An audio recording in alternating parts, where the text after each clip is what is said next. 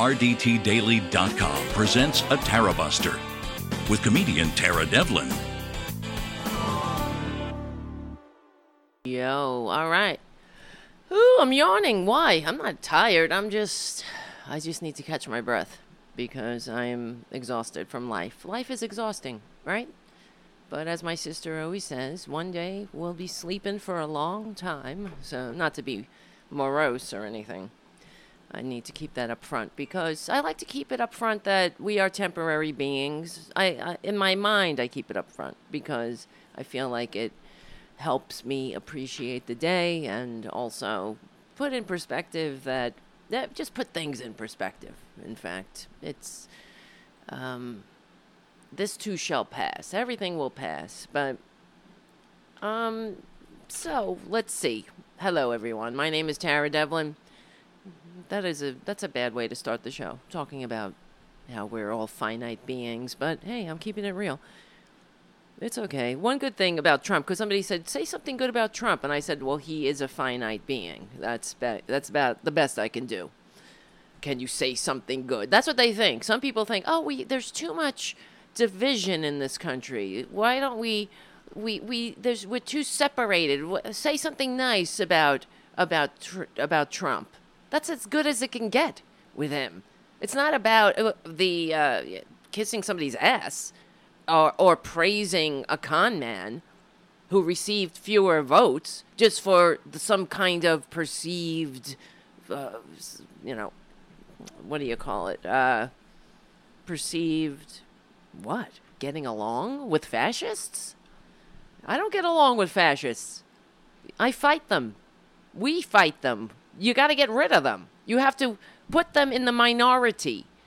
You have to make them a permanent minority and make them ashamed to open their fascist mouth. They have to know that they're in a country of emotionally mature people capable of functioning in a diverse democratic society, a modern nation of laws.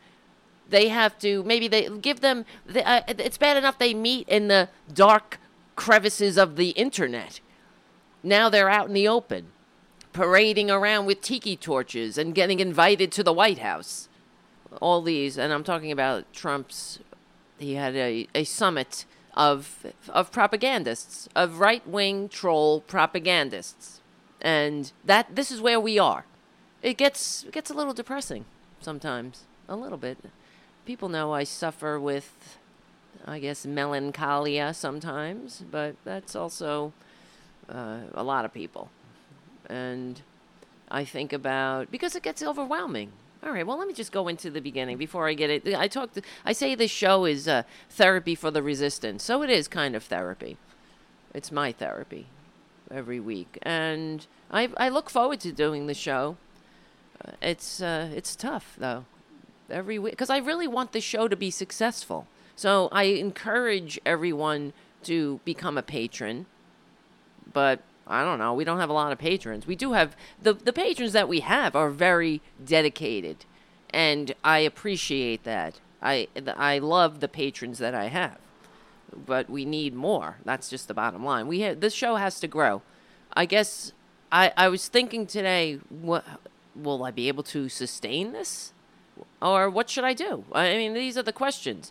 Should I sustain the website? I don't know. I don't make any money off the website. It doesn't make any money. It's not like I'm in this for the money. If you're in the liberal media, and unless you're on MSNBC, you're really not in it for the money. You're in it because you have a passion to make the world a better place. Because you're not getting paid. If I turned into a right-wing troll now, I'd be invited to the White House. I'd have rich benefactors instantaneously. And we'd rent out a townhouse in Washington, D.C., like Breitbart. And we'd be invited to all the White House and all the cocktail parties. But no, we're liberals. We are actually fighting for the dreams that were laid out in our founding documents. We're actually fighting for the working class majority in this country to make the world a safe for democracy, frankly. But that's why those in power they don't support us, and neither does the corporate media. So if people are satisfied with MSNBC, good. I guess that's good enough. But I don't know. I don't agree with that.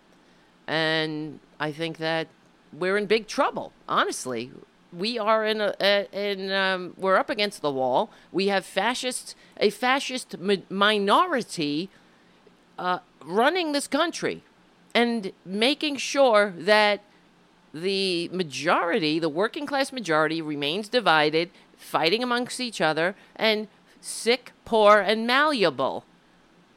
That's the agenda right there. They love to keep us divided.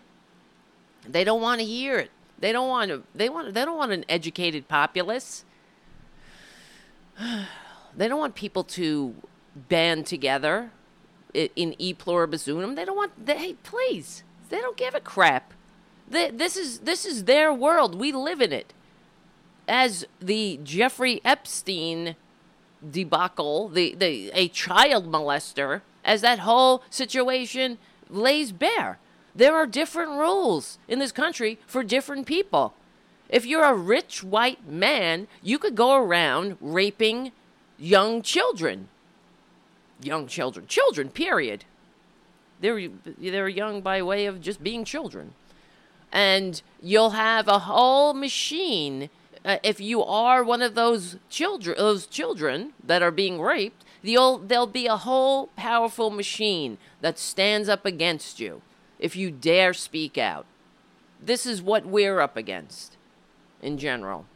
So it gets daunting. You look up. It's constantly walking up a hill. Constantly. So it gets a little tiring. So I wonder sometimes what I should do, frankly, with the website, with the show, I don't know. What should I do? You know what I mean? Should I just hang it up and say, bye, everybody, I'm going to Ireland? I've been saying that for a long time. I feel like maybe I should start packing. Get the hell out of here. But I don't know. I'll come down. I'll calm down. It's just been a tough week for me. Because it's financially too. That's what it is. I put all my money into the website and the show. So I don't have any money myself. So when I'm asking for patrons, it's because it's needed. I would love to be able to do the show full time, but that would be great. I wish we lived in a society that would enable that where left-wing shows got all the support and the right-wing shows were the ones that were pining on the internet weekly for support, rather than getting checks from their big billionaire benefactors. And that's not even me being whatever. That's the truth. That's what happens with the right-wingers. They are completely funded. Not us. So anyway, that's why I ask you to support the show and spread it around or whatever, if it matters. Okay? Other than that, what can I do? So, all right. Anyway, I'm moving forward, moving on. So, thanks for listening, everyone. I do go to a shrink. So I talk about everything with the shrink, but things are very overwhelming sometimes, and because I'm finite, I wonder to myself, what am I going to do? I look back when I'm 70-something years old, if I'm lucky enough to live, right? Nothing is guaranteed, and I'm going to look back with absolutely no money or retirement because I put it into a liberal website. You know what I mean? I'm going to be saying like, oh, at least I had a liberal website. But okay. And does it matter when we're still living in fascism? Is it making a difference? That's really the point. So, because this week, I saw, there's so many things about this country just piss me off because we could do so much better. And I guess what really irritates me too is the rhetoric of America, the whole story of America. It's meeting the reality constantly that is staring us in front of our faces. Looking at the Statue of Liberty, bring me your tired, your poor, your huddled masses. and then watching Mike Pence tour a concentration camp and coming, and then that's the biggest offense that he has to report is that it's being called a concentration camp. Not all the people in the concentration camp without basic needs and why are they being detained in a concentration camp? See, there used to be when migrants came across the border, you would give them a court date, and they showed up for their court date, as the statistics bear out, because they want to be here. These are people who are coming here. They're not coming here illegally. No matter how many times Twitler and his fascist minions repeat it. They're coming here legally. It is legal to come to any country, to present yourself and declare asylum and ask for asylum. So they're liars. Of course, we know that. Well, that's why Trump had the summit of trolls at the White House, because they're a bunch of liars. They need the propaganda wing, and they got it, right? Because they're funded too. But anyway, they fund it. That's one thing you got to say about the right wing, though. This is why they really are beating us, frankly, because they understand that they need to own the message. And they're fanning out all over the internet. So not just the internet, they have the main corporate media, and they also have the small internet rags that and they're covered. They have your local newspaper, your radio, they have your TV, and they have your internet. So I guess and they're funding it. It doesn't. I mean, the New York Post has never turned a profit. But that's not the business model. The business model isn't for profit. It is for propaganda, to keep people stupid and down and divided and ignorant and fighting brown people. See, that the New York Post is really for, you got to see it here in New York City. You'll have the Daily News you'll go into a deli or something. There'll be the Daily News and the Post side by side, and it's always the Post always has some kind of right wing bullshit on the cover, and no matter what's going on. So if something outrageous is affecting everyone, that Trump or whoever, the Republicans did something beyond belief, and they'll have. That'll be on the covers of all the other newspapers, and then you'll have the New York Post with something that has something about Clinton's emails or something. You know what I mean? This is it's just pure propaganda. And sometimes I don't buy the Post, but if I happen to peruse it, if it's laying around somewhere, I just for a sociological point of view, I'm looking at it. And it's always somehow against working people, against labor, against anything that really makes this country good and great.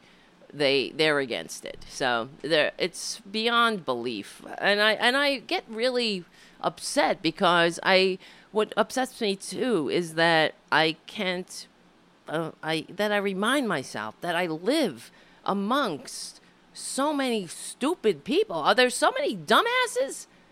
That's what gets me. It's like, don't you see? Are you that stupid? And the hypocrisy. That's another thing that gets me. The hypocrisy.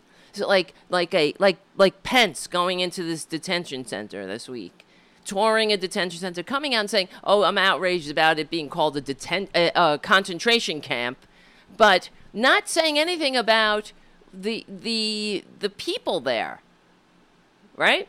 So, while I'm talking about it, so this guy, Josh Dorsey, who is from the Wall Street Journal, and he's a White House pool reporter, I guess, he followed Pence through the concentration camps, and he reported, saying, this is from his Twitter feed, VP saw 384 men sleeping inside fences on concrete with no pillows or mats. They said they hadn't showered in weeks, wanted toothbrushes, food. Stench was overwhelming. CBP said that they were fed regularly and could brush daily. and recently got access to a shower. Many hadn't for 10 to 20 days. Recently got access to a shower, probably because they heard this tour was coming through, if that's the case. Recently. And notice that this is what the Republicans do. This is part of the propaganda. They go to a detention center filled with men because they want to scare their dumbasses that are so easily frightened. That's one of the things you could say about conservatism. They have larger amygdalas, according to many studies, and they're fear-based, and they're afraid. MS, whatever the hell, is going to come up and I don't know, steal their Uber or something. I don't know. It's going to. I have no idea. They're afraid. These are people. These are human beings. That are coming to have a slice of that freedom that I always hear Republicans droning on about. But these, of course, the hypocrisy. And Pence, he's this really big Christian, right? He can't be alone with a woman because he might, I don't know, be tempted. Maybe like Donald Trump is tempted to constantly commit sexual assault. I don't know. Maybe that he's so out of control that he needs Jesus to keep him away from that nasty female. But he calls his wife mother. That's as much as his understanding of his so-called Jesus is. I get, and well, that on top of gay bashing. That's the other thing. These Christians, the only sacrament they have is to bash a gay. That's a holy obligation on them. That's not opening the door to the stranger or I'm trying to find these Bible quotes. What does the Bible say about refugees? Let's see. Matthew 20. Not that I really I don't believe in this Bible, but believe me, bottom line. But they do, or so they say. So more people I know who are atheists have more morality than any of these fake Christian assholes. So, of course, this is from Matthew 25. For I was hungry, and you gave me something to eat. I was thirsty, and you gave me something to drink. I was a stranger, and you invited me in. I needed clothes, and you clothed me. I was sick, and you looked after me. I was in prison, and you came to visit me. So where in any of that do Republicans find themselves? Do they see themselves in that sentence? Are they that in denial? Here's from Leviticus. We know they love to quote Leviticus when it comes to saying God hates fags, right? And I can say that because I'm a dyke. When immigrants live in your lands with you, you must not cheat them. Any immigrant who lives with you must be treated as if they were one of your own citizens. You must love them as yourself, because you were immigrants in the land of Egypt. I am the Lord your God. That's a commandment from their God, from their sky spook. Let's see. And he came and preached peace to you who were far off, and peace to those who were near. For through him we both have access in one spirit to the Father. So then you are no longer a stranger and alien, but you are a fellow citizen with the saints and members of the household of God. Okay, that's from Ephesians. This is from 2 Corinthians, walking into a bar. Moreover, concerning a foreigner who is not of your people, Israel, but has come from a far country for the sake of your great name and your mighty hand and your outstretched arm. When they come and pray in this temple, then hear from heaven your dwelling place, and do according to all for which the foreigner calls to you, that all people on earth might know your name. Okay, what is that saying? And it's just saying, don't be a dick. That's so they might know your name, might know you. You know them by their fruits, right? Know them by how they treat other people. Know them by the company they keep. This is what all these Republicans supposedly are all about. That's why I always say I really wish that this were a Christian nation. Because I always hear how it's a Christian nation when they're trying to deny women autonomy or trying not to bake a cake for for two people who happen to have some offensive combination of genitals when they want to fill out a legal marriage contract. That really offends these freaks.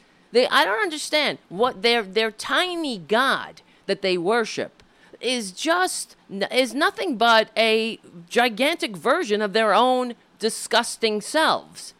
And I don't know what kind of God it's really, it's really sad, frankly, that this is their God. That's their God. All the powers in the universe, all of the everything, the mysteries of the universe, the all-seeing, all-knowing sky spook, and the best they can do is come up with, I don't want to bake a cake. That's brings you closer to your sky spook. Well, you got a pretty sick sky spook, frankly. But really, I do wish this were a Christian nation, because then we'd already have universal health care. We'd have all these things. That we wouldn't have billionaires stepping over homeless people on the way to their gated communities and their cocktail parties or whatever. Maybe their furlough from prison when they're let off after molesting children. God in heaven help me, you see? I wish there was a God, because I really want him to come back. If this Jesus is supposed to come back, I hope he comes back soon, because we need him. Wait till Jesus gets a hold of Mike Pence. What do you think he's going to say? You filthy bastard. That's what he'll say. You freak. In my name? You couldn't hang out with a woman alone in a room, but you walked by a corral of men who stunk and were crying for help, and you said nothing, and you lied. All the power in this country to do something about that, and that freak says nothing.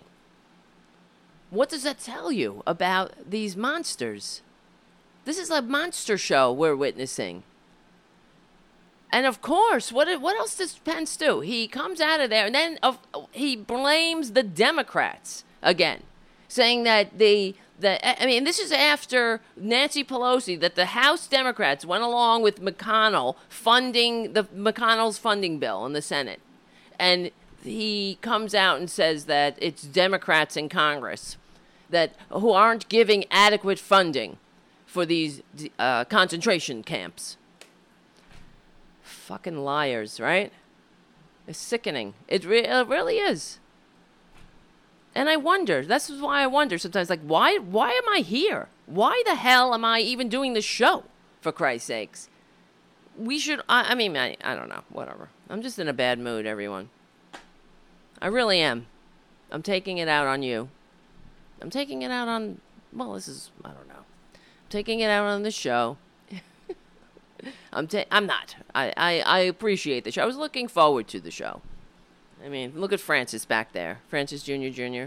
He's wearing his cone because he was licking himself again obsessively. See, we all got problems. He looks very sad. And I just wanted to point it out because I see him sitting there, and I didn't want you to worry about him. He's doing all right other than that. He likes the sun. He likes to sit in the sun. That's why he's sitting there. He'll follow the sun as it moves. But he's got to wear the comb because he was doing good, but then he started licking himself obsessively. So, thank you, Sin City Envy. She says, or he says, my shoulders are broad. Tara, got you. Thank you. I need to be carried. So we all do, right? Sometimes that's what's good about this being connected in a community, is that we're not all down at the same time. Some people are up, some are down. But we move forward together. What was I saying? I just really can't bear what's happening where I live. And sometimes I wonder if I am in denial. Now, it must have been really a curious and interesting, and well, not that's the wrong word, an experience to watch, let's say in Nazi Germany, when before, as the racism ramped up, the Nazis gained power, and the citizens of that country wondering what is really going on, living in denial. I'm sure there was a lot of that. Then they passed the point of no return, where there's knock on the door in the middle of the night and you're gone. But that's not where we are, obviously, but we're not far away from getting on that path. That's what I believe. It is happening. We have concentration camps in this country. What is a concentration camp? Where is this definition? I put it out there.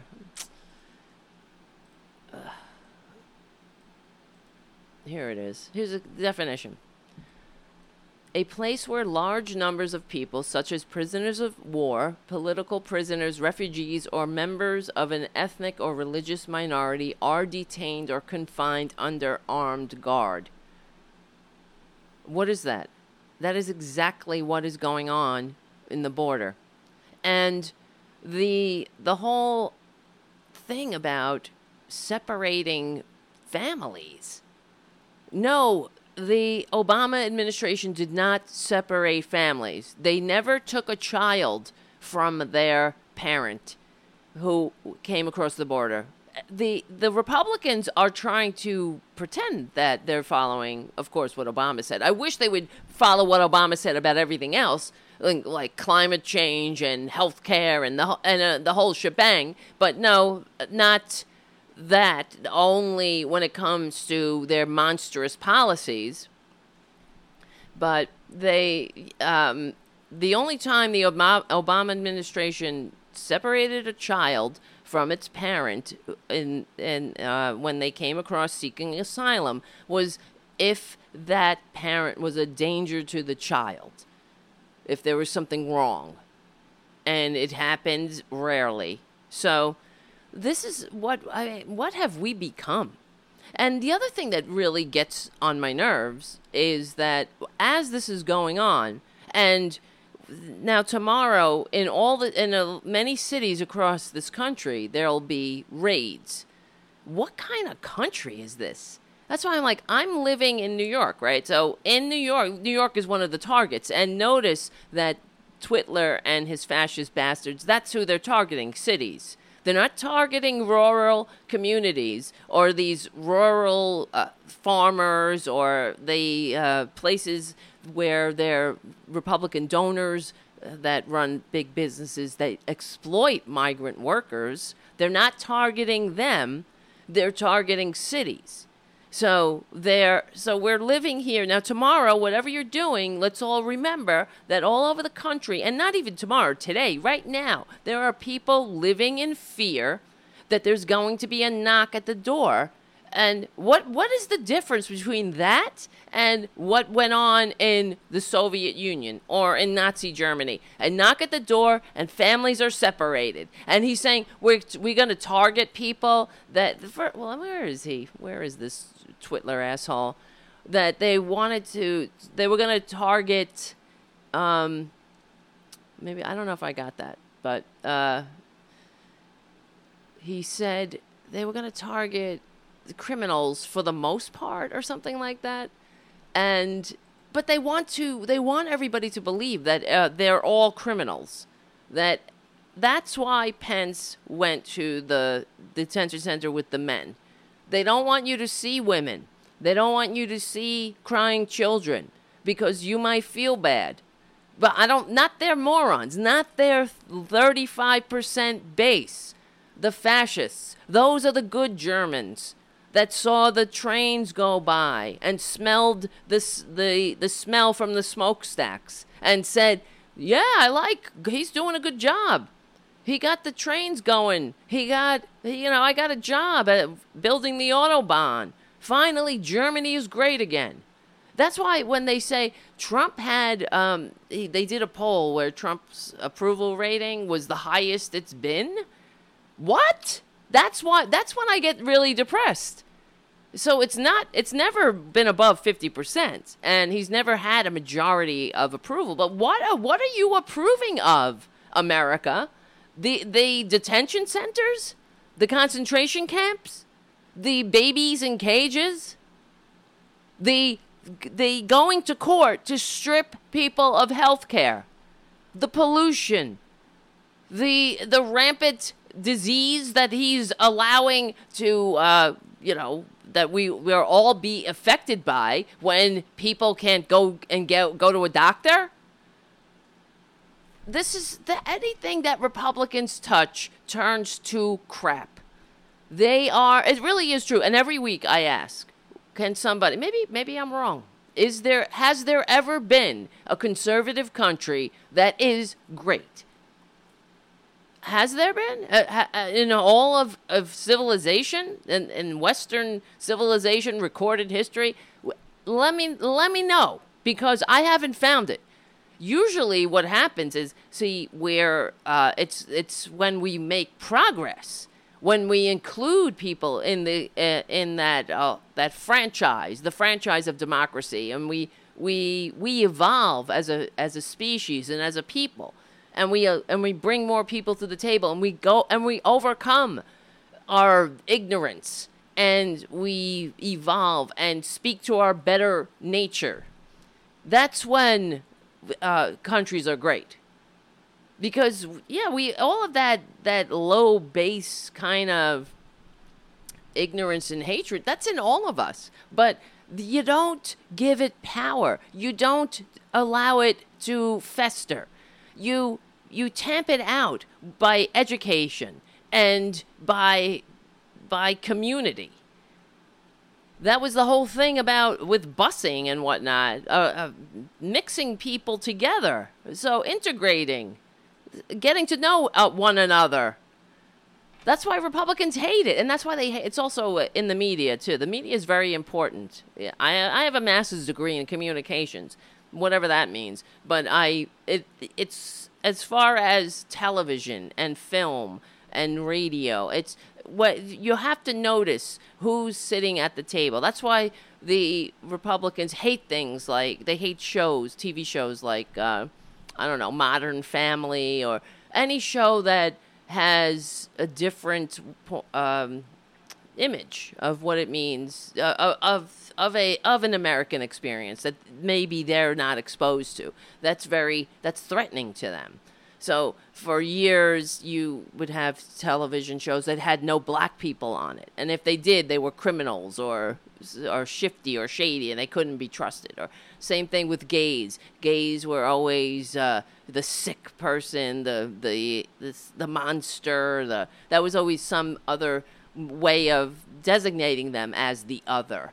So and in the end, they would get murdered or killed by the whole town would rise up or murder them. I mean, it's a million examples. So when you start depicting other gay people, black people as lawyers, doctors, people you meet on the street, your neighbors, then that breaks down the wall of ignorance. And anytime we've stepped forward in you could tell your society by just watching what kind of media it consumes. And so for years, just on television, if you watch Leave It to Beaver, what did Beaver live in? I mean, his town, all straight white men and women were where Beaver had wholesome hijinks, and what I mean, everybody knew their place. There were no, I mean, I guess, I don't know, I don't remember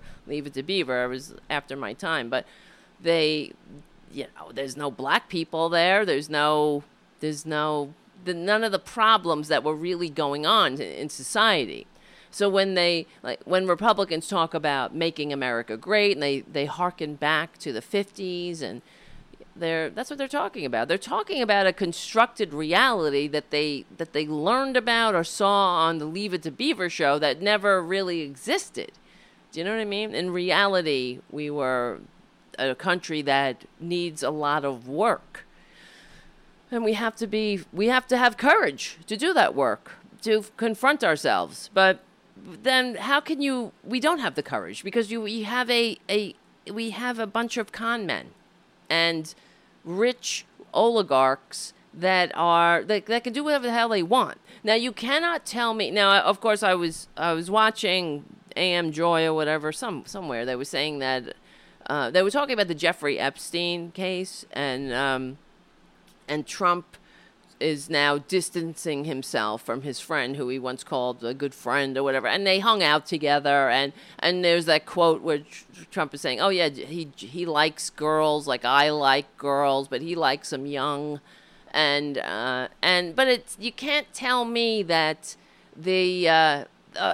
Trump didn't know what was going on, because they don't consider them people. They are objects. These young girls that were involved or that were sex trafficked in Jeffrey Epstein's orbit, you're nothing but a commodity to them. Whether you're a young girl or a worker, you're just a commodity. You're a means to an end. You are nothing to them. You're not in their circle. You're not human, therefore. It's the same mentality that allowed I was watching the Ken Burns documentary on the Civil War, right? I was rewatching it recently because honestly, I live I guess I'm talking a lot about death now, but I don't mean to be, but because I live right not next to, like half a mile away from Calvary Cemetery. And that's the oldest cemetery in the United States. So a lot of times I'll ride my bike, I'll ride into Calvary Cemetery. And it's very, to me, I find that interesting because they have graves from the Civil War. And I was riding my bike and I came across a grave from Peter, I can't remember his name now, I'll look it up. There was a book written, and then I bought the book. It was a book of his writings, and the guy, he's buried there, and it's a very sad thing because he got shot. He was at Spotsylvania, and he really believed in the Republic. That's the other thing that really is breaking my heart. But he got shot in the arm, and he died of sepsis 12 days later. Probably something he could have easily survived nowadays, but they didn't have the antibiotics or whatever, I guess, and that was that. So, but he wrote his wife, "I'm alive. I got shot. Don't worry, I'm okay." But he ended up dying by the time his wife got to the hospital. And so I bought this guy's book.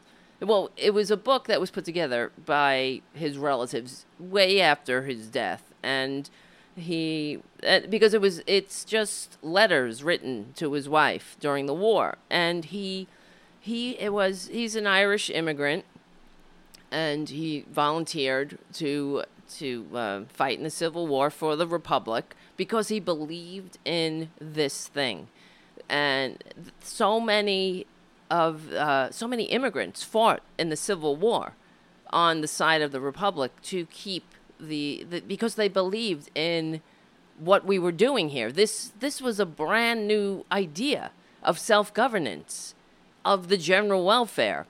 And when I ride my bike, and it's not just Civil War graves, there's World War I, World War II, there's Spanish Civil War. Spanish-American War graves. It goes back to the 1700s, this graveyard. And I think about all of these young people, and some of the graves have pictures on them.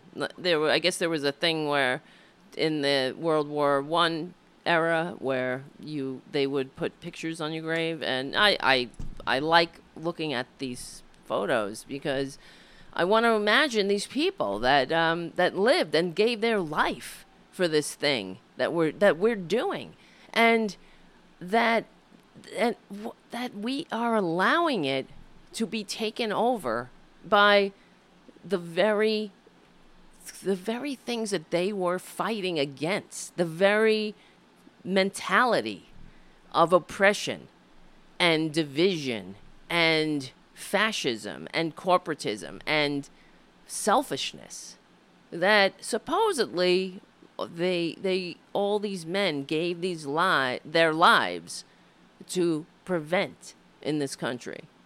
So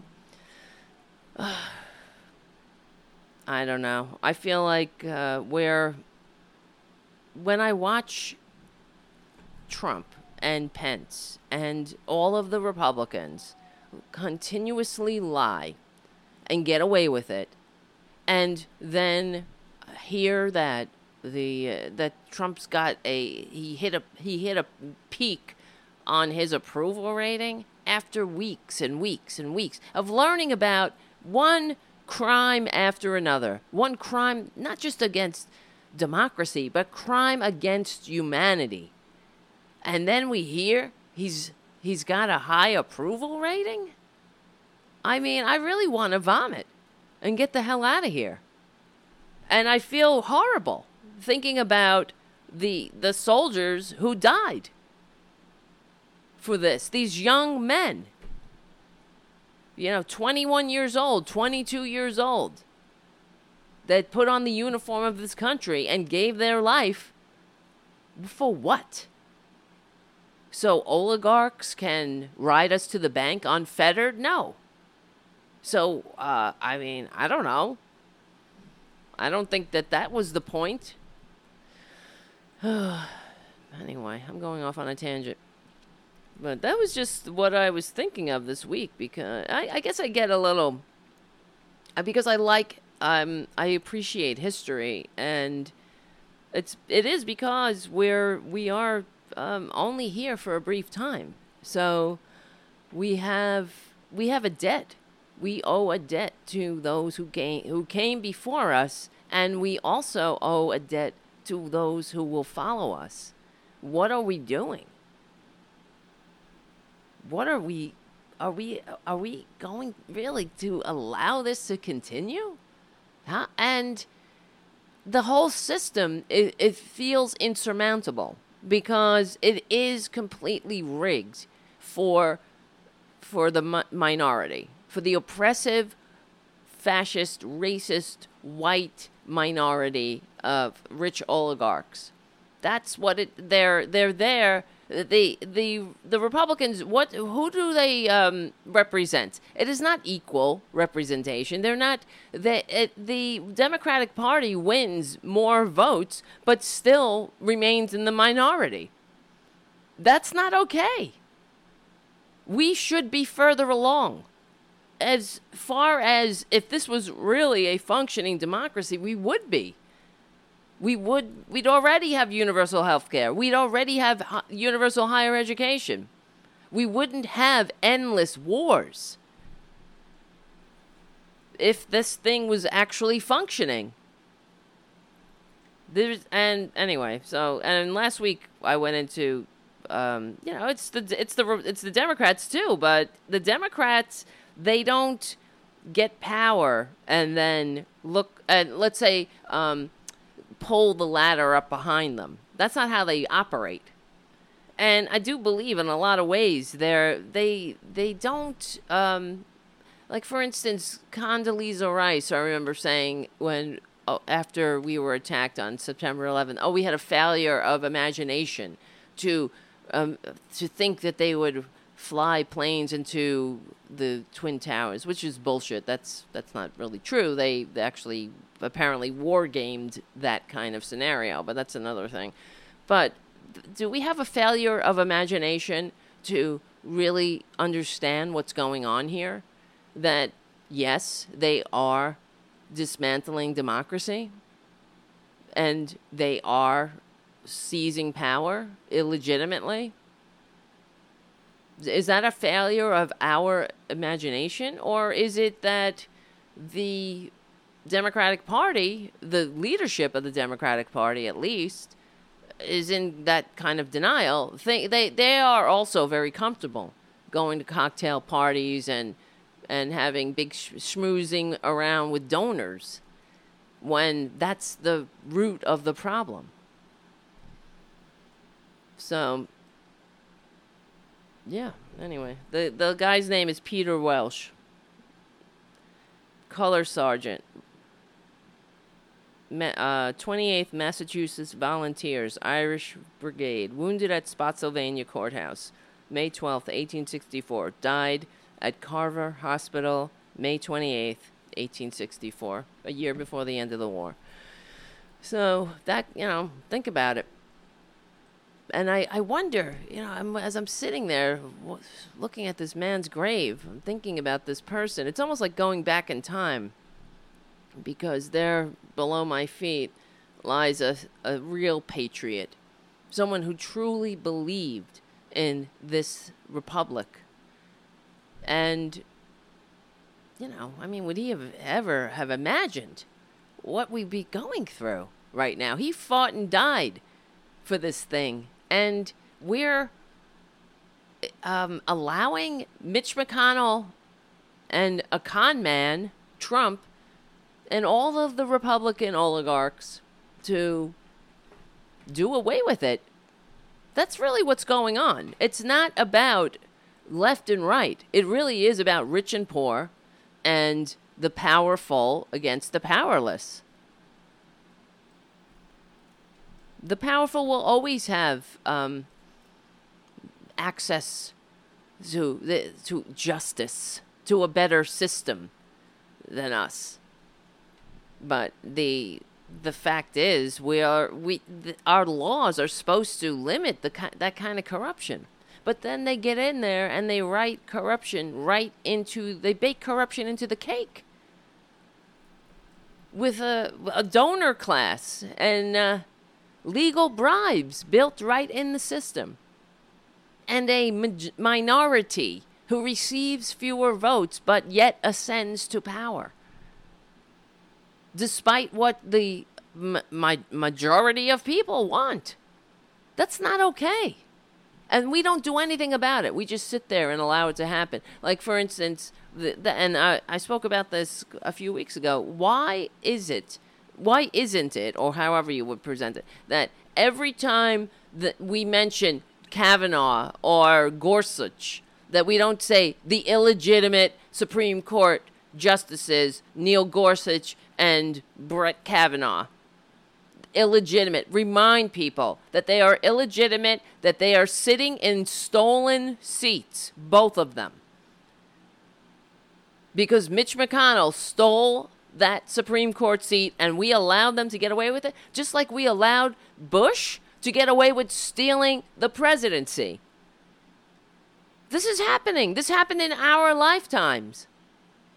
But that's okay, because they want us to be nice and compliant and then have a high approval rating on our fascist con man in chief. Because why? Because he's telling you got a great economy. The economy's wonderful. The economy is wonderful when you can't handle a $400 emergency or you can't get health care.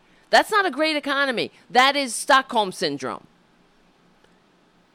He's doing great. And then he goes around the world stroking the swords of dictators, and he comes back and they have a poll and says he's got the highest approval rating of his presidency.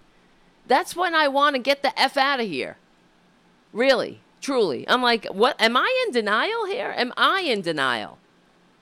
Am I like one of those people like, no, it can't happen here. It is happening here. And what do you do? At what point do you just say, F it, I'm going to take care of myself. Every man for himself at this point. But, I don't know. This place is far gone.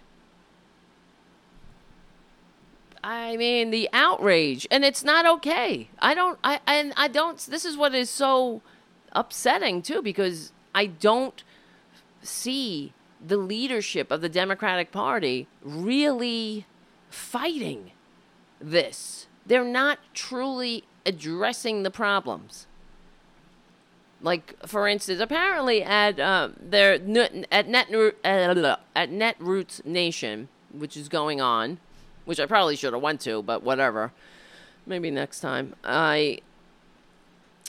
they did an unscientific poll, of course, an applause thing. All right, who's here for Kamala Harris? Applause, or ask, not here for, but asking who the people want.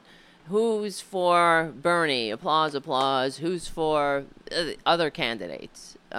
Elizabeth Warren, a lot of applause. Who's for Joe Biden? No applause. Zero. Why? I thought he's the great white hope here. That's what they're telling us, though, right? All over. I mean, you watch Morning Joe. It's like a effing 3-hour Joe Biden commercial. It's ridiculous. And anti-Bernie. Any dig against Bernie. Whether Bernie is the nominee or not. It's not about that. I'm just saying. But it's just, that's how you know Bernie's policies are exactly what we need. Because the corporate media is rallied against him. And I don't know, if you don't have any enthusiasm from your base, how are you going to win? We're not going to win. And I'm not just saying, it's not about, because Republicans look at politics, these average Joe Republicans, they think it's like a team sport. My team is winning. No, honey, you're losing. You're just so stupid you don't realize it. How's that private jet write-off working for you, dumbass? When they took away your ability to write off your gas or your expenditures as a long-haul trucker. That's what they did. They went after us, the working people. They really like the working people. You think that they would take away your deductibles and be able, and all teachers, for instance.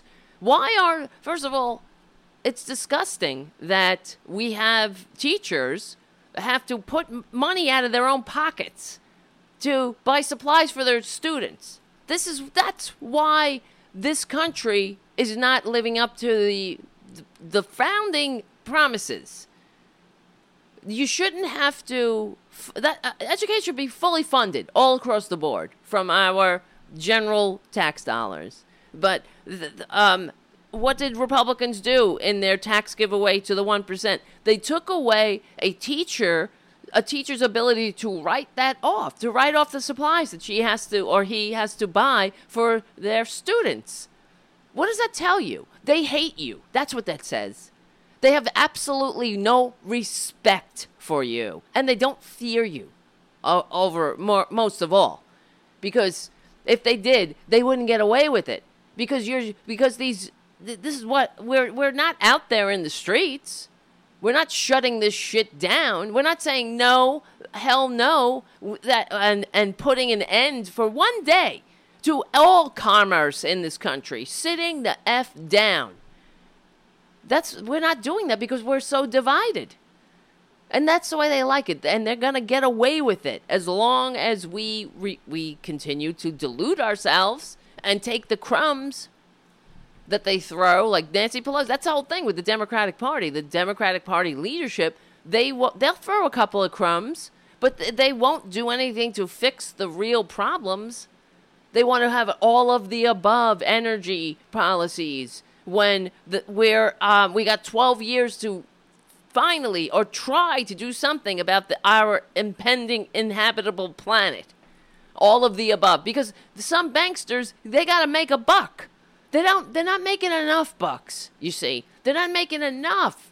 They have it all. They have about 99.99%. They want that last 1%. That's why Trump opened up the Arctic Refuge. You know, that was 5%. Little 5% that was set aside so the animals could have a place to live without being swamped with oil, without some kind of catastrophe happening. But no, can't do that. Got to suck that shit out of the ground, all of it, regardless of who's going to die, what kind of planet we're leaving, all of the repercussions, because they're not going to be here. They're too old. Trump and all their buds, they're old. I don't want to hear. I mean, I'm so sick of it, really. And then I saw Kirsten Gillibrand on MSNBC saying, she's doing a Broken Promises tour. That's fine, whatever. Trump's Broken Promises. And one of the pundits on MSNBC asked, well, there was a coal miner, and he said he voted Democratic his whole life, but he went to Trump because the Democrats were against coal, and he's afraid for his job. And what would you tell him? And was trying to assure him that, there will be green, clean energy jobs. This is what is part of the Green New Deal. And I mean, imagine we had a vision to really revamp and have a green, sustainable, renewable energy system. But these people want to die in a coal mine like their grandpappy did, right? So we all have to die because one coal miner is afraid of losing his job. They don't care, though, when they lay hundreds of people off and they move the company to China, the manufacturing to China, or whatever, Taiwan, or whatever low-wage country that has no standards. They're not whining then. You don't hear the Republicans or anybody giving a shit then. But a coal miner wants to, he doesn't know what to do. So let's all die. Yeah, I understand. We all want to work. We have to work. This is the United States of serfs and lords. You got to work. Unless you can figure out some scam or Amway scam or some kind of shit like a Trump magazine or water or Trump network vitamin scam. Unless you can figure out some kind of scam to scam your fellow Americans like that great commander-in-chief of ours, then you got to work. I get it. But I don't know why we all got to die because no Republicans can't do anything to fund a renewable future. Isn't that disgusting, too? It's all gross. It's all like, this is why we can't have nice things. We used to be able to do things. And see, that's why there is hope.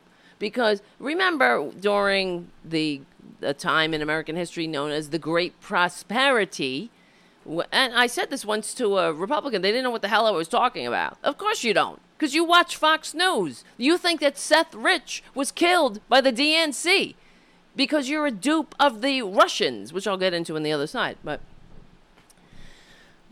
you know, this is why we can't have nice things, frankly, because everybody is...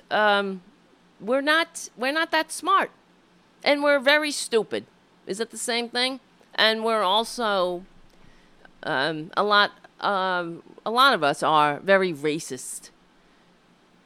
In a nation of immigrants, and there's a lot of fear too in this land of the free and home of the brave. That's the other thing that pisses me off. It's like the hypocrisy. Can you at least, the reason why you have mottos and things, it's like affirmations. I am good enough, I am smart enough, I am, I have value, or whatever. You want to have your affirmation. That's why a country has a motto and a founding, you have mottos like E pluribus unum, out of many one, or you have sayings or national anthems, things that you can rally around because you're telling your story to other people. But can we have the courage to at least live up to it? The land of the free, the home of the brave. Stop being a coward. What a cowardly country to live in a country where there are going to be knocks on doors and families ripped apart tomorrow.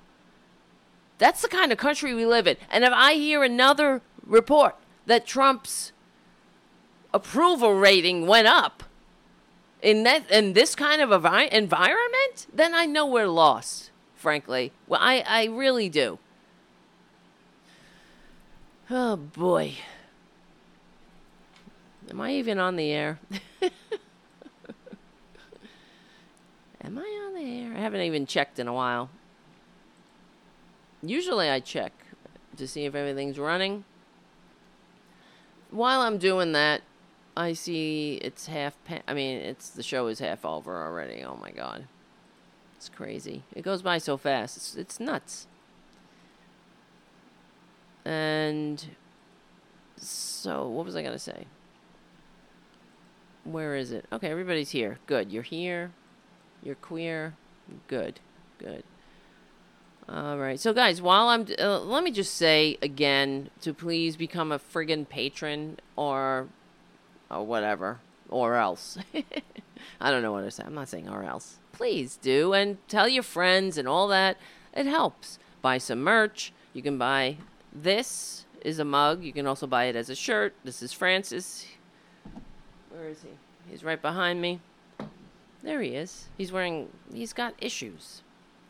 But actually, that now my heart is, I'm remembering the story of Francis. And it is giving me hope because I told you guys that Francis was a kitten and he almost died. I'm not gonna get into the gory details, but the fact is he had an operation when he was 15 weeks old, and he's still feeling the repercussions of that, the PTSD from his childhood. That's how I know we all need a little help and compassion, but. When I think about Francis, that he was saved by, and I adopted him from the North Shore Animal League, and they sent him to the Animal Medical Center here in New York City, which is one of the best veterinary hospitals, to have this operation to save his life. And they called in the chief of surgery because he was such a small kitten, and to do this operation. It took someone with a lot of experience, and the students came from all over to watch this operation on Francis to save this kitten's life. And when I get really down on people, I think of that because that kind of compassion is also in the world, where all of the experience, all of the knowledge, all of the education of human beings and the concern for people to come together and save the life of a kitten. That kind of compassion, that's the kind of compassion we need to cultivate. Right? That is in us too.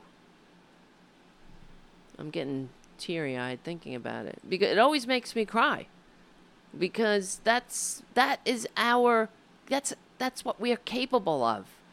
And when I see kids in cages, men in cages, women in cages, it is offensive to my soul.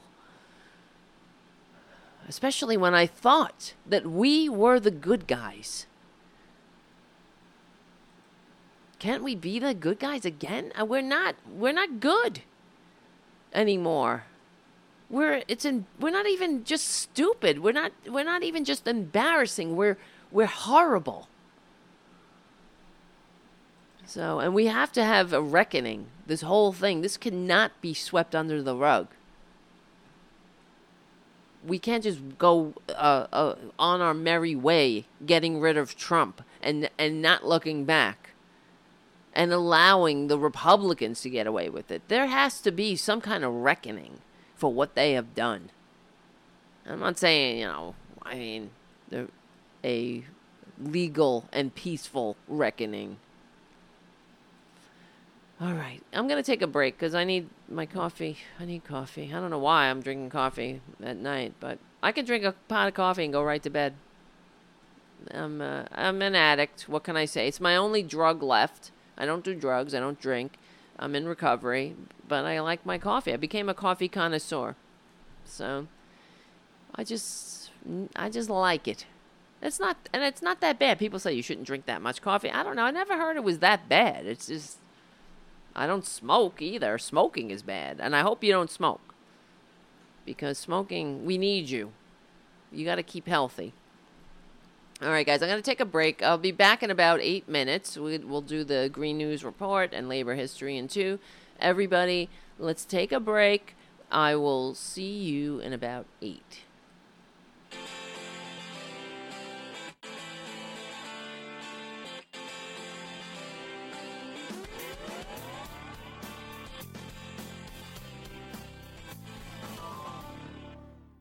Now, the top of the hour on the Progressive Voices channel on TuneIn presents the Green News Report. The storm that could become the year's first hurricane to hit the U.S. appears to be bearing down on the Gulf Coast tonight. New Orleans braces for extreme rain and dangerous flooding.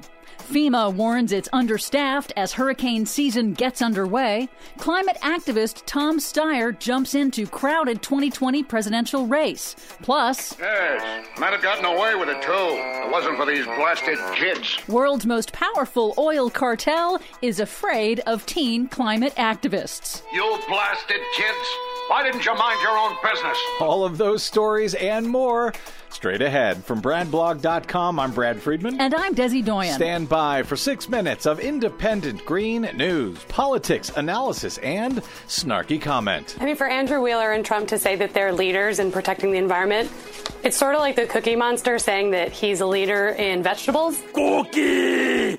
It's like Saturday morning cartoons. This is your Green News Report. Bye-bye.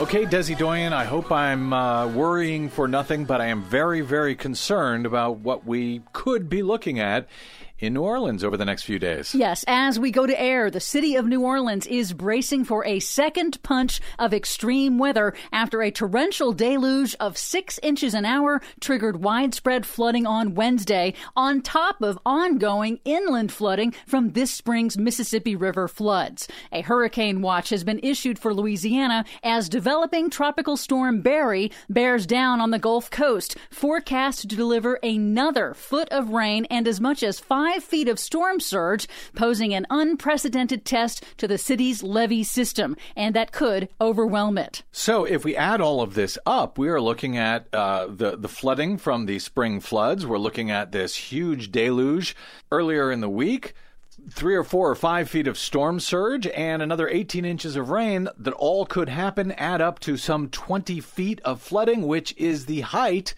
of the existing levees right now, 20 feet protecting New Orleans. Which is why New Orleans Mayor LaToya Cantrell urged vigilance. It is still too soon to tell what the impact will be, but it is never too early to prepare. These are called compound flooding events that occur when storm surge from the ocean at the coast slams up against river flooding from inland areas, preventing water from draining anywhere, like in Hurricane Harvey. Now, I hate to say it, but at this point, kind of hope that hurricane blows to the west towards Texas. Sorry, Texas, but with what we're looking at in New Orleans, this could be very disturbing if it hits there.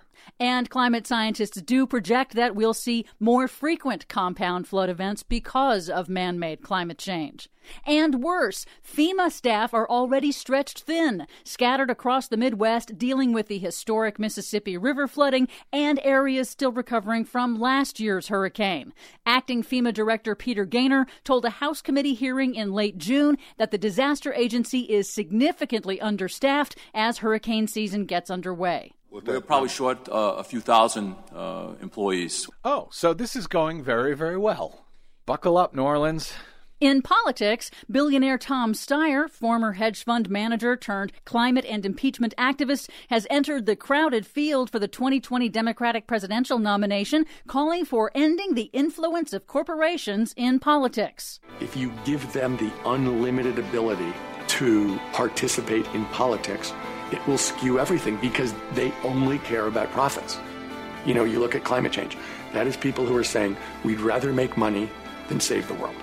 Speaking of saving the world, OPEC, the powerful Middle East oil cartel, is afraid that youth climate activists are succeeding at turning public opinion against the oil industry. Oh, poor OPEC. At a recent meeting, OPEC Secretary General complained that student climate protesters like Swedish teen Greta Thunberg are, quote, perhaps the greatest threat to our industry going forward. He said colleagues are complaining that their children are asking them about the future because, quote, they see their peers on the street campaigning against this industry. That attitude shift has also reached the London Stock Exchange, which is changing how it labels energy companies. No longer will fossil fuels be called oil and gas producers. Now they'll be labeled non-renewable energy. The change is designed to differentiate heavily polluting energy companies from clean, renewable energy companies. Some analysts have complained that the change risks stigmatizing the fossil fuel industry among investors. Oh, that poor fossil fuel industry.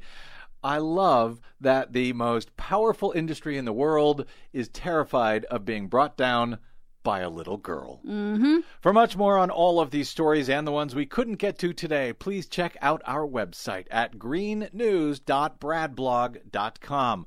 Don't forget you can download our reports anytime via Stitcher, TuneIn, iTunes, or Google Play. Find, follow, and share us planet-wide on the Facebooks and the Twitters at Green News Report. I'm Brad Friedman. And I'm Desi Doyen. And this has been your Green News Report. I'm Rick Smith, and this is Labor History in 2. On this day in labor history, the year was 1978. That was the day municipal workers in Cleveland, Louisville, and Philadelphia walked off the job. That summer was rocked with public sector strikes, starting with a firefighter strike in Memphis. In Cleveland, municipal services came to a virtual halt as city workers honored a police work stoppage. In Louisville, firefighters walked off the job after the Kentucky Labor Relations Board found the city guilty of unfair labor practices. And in Philadelphia, 20,000 AFSCME members, including sanitation, highway, and health department workers, rejected a last-minute contract offer. They demanded wage increases, but they were also furious when the city announced it would have to lay off city workers to pay an arbitration award to the police. Sanitation strikes soon followed in New Orleans, San Antonio, Detroit, and Tuscaloosa. By the third week of July, transit workers in Washington, D.C. staged a wildcat strike, as did postal workers in California and New Jersey. Labor historian Joseph McCartin notes that public sector strikes peaked in 1975 and again in 1978. By the late 1970s, the volatile recipe of rising public sector union militancy, inflation, and anti-tax reform made public sector unions more vulnerable than at any other time. Suddenly, the union became a convenient scapegoat for public officials dealing with declining relative tax revenues, demands for improved public services, and taxpayer unrest. McCartin adds that by 1978, public employers came out swinging in labor disputes. Public sector unions would struggle to hold their own in an increasingly hostile environment as their ability to strike was being severely eroded. The backlash against public sector militancy set the stage for President Reagan's smashing of the PATCO union just 3 years later.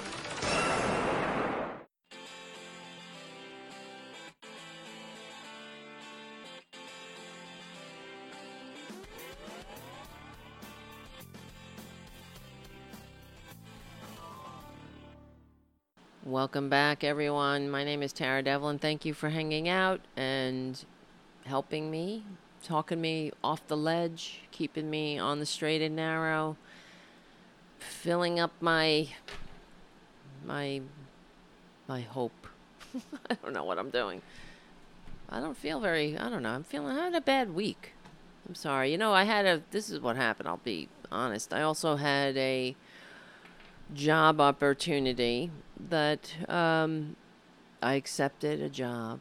I thought I was going to get some. This is why I do the show on the weekend, because I would like to do the show every day as my job, but the fact is the show, the site, it doesn't make money. So I went into the rant earlier, as you know. If we had a rich benefactor, whatever, but whatever. Not like that's, I don't want to get into it. Some whatever. Okay.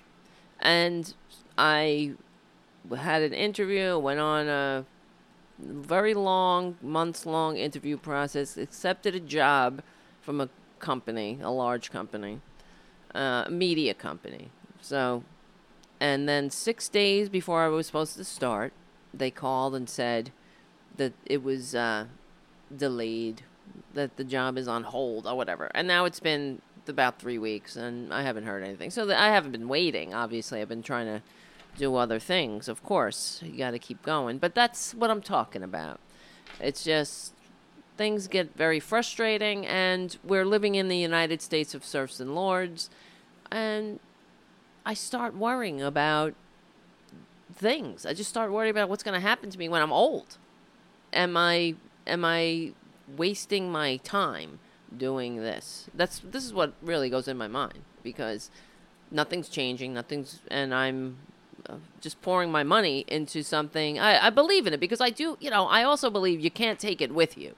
So, but I will, there will be a day when I'm old, and if I live to be old, you never know. There are no guarantees, and I'm going to be like, should I just don't want to look back in regret in this horrible country that doesn't have single payer health care, that doesn't have, nothing is guaranteed here. There is no safety net here. So that's why I wonder sometimes if I would probably be a lot happier if I lived in Finland, really. So it would be less stressed, at least, if I got sick, that I would be able to go to the doctor without being bankrupt. But I do want to thank Gene and Anthony for donating on the Super Chat. It means the world to me, and it keeps me going. And I also want to thank Haiku for becoming a patron. I just got a message on the email that Haiku has just become a patron. Thank you. That means a lot. So there you go. We just need about 500 more of you, and we'll be set. All right. Anyway, all right, guys. What else? I'm going to be at the Minds event. I'm not going to get into it right now. I don't really feel like it. I hate doing this. But there's an event. It's in August, on August 31st. It's in New Jersey, and I will be there, maybe, hopefully. You never know. I might be fleeing. I might be sitting on a cliff in Ireland, just looking out at the sea. But at this time, I do believe I will be in New Jersey at the Minds event. So go to my Twitter page at Real Tara Devlin, and there's a link, and you can get a discount on tickets. I'll get into it more later. I'm just in a pissy mood, so I don't feel like doing ads. Who the hell wants to do an ad or plug things? So, all right. Yeah. What else? I just, during the break, I was perusing. I look on Huffington Post. I wanted to see if anything was going on. Sometimes things happen during the show, and I didn't know. There's some breaking news or whatever. And so I was just looking around, and of course, on top of Huffington Post, it's the detention centers, the concentration camps, and what Trump, what Pence said is really, let me just play this. I don't know if you can hear the beginning. It might be a little muffled, but I might have to just read it. A reporter asks him a question about the way the migrants are being treated. So let's play it. Vice President, we just saw 384 men outside. I think we saw them briefly too, sleeping on concrete, no pillows, nowhere to. Wait a minute. That sounds like ass. Let me see if I can do the picture-in-picture. God damn it. La-da-dee, hold on a second.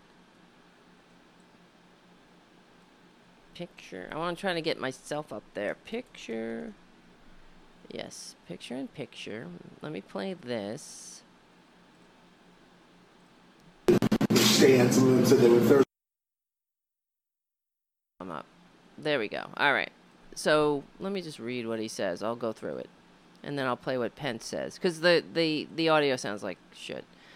So Josh Dawsey from the Washington Post says, Mr. Vice President, we just saw 384 men outside. We saw them briefly, too, sleeping on concrete pillows, nowhere to basically sleep or stand. Some of them said they were thirsty. Some of them said they hadn't showered in 10, 20, 30 days. Some of them were pretty despondent. Does that meet this administration's standard for how we take care of people? Think about that.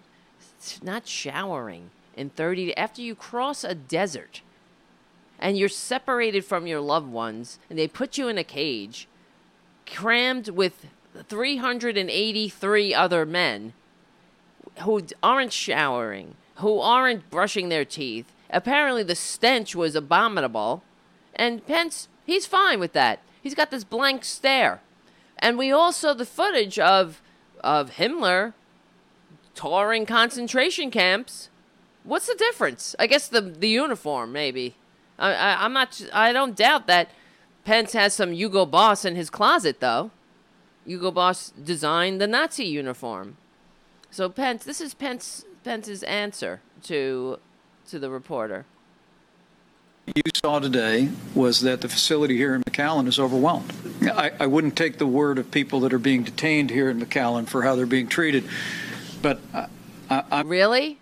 You wouldn't take the word of people who are being detained on how they're being treated. Why? That's what really threw me for a loop. You don't even have to take their word. Look at them. That's the best. That's the best face. That's what it's like when they know that Mike Pence is coming. Very confident that they're being provided with shelter and water and food. And why are they lying? Why do they stink? Why would they tell you we need to brush our teeth? We'd like to lay down. These fucking monsters. Put them in a cage for 30, 40, 50 days with no shower. I'd love to see how they react. It would be Lord of the friggin' Flies in an instant. Access to health care and access to hygiene. It's like we all have access to health care and access to hygiene. What does that mean? They're asking for help.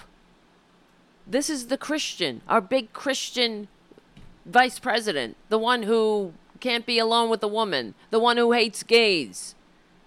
Because he loves God so much. His God is such a gay basher. It's disgusting. And then so Trump also the CBP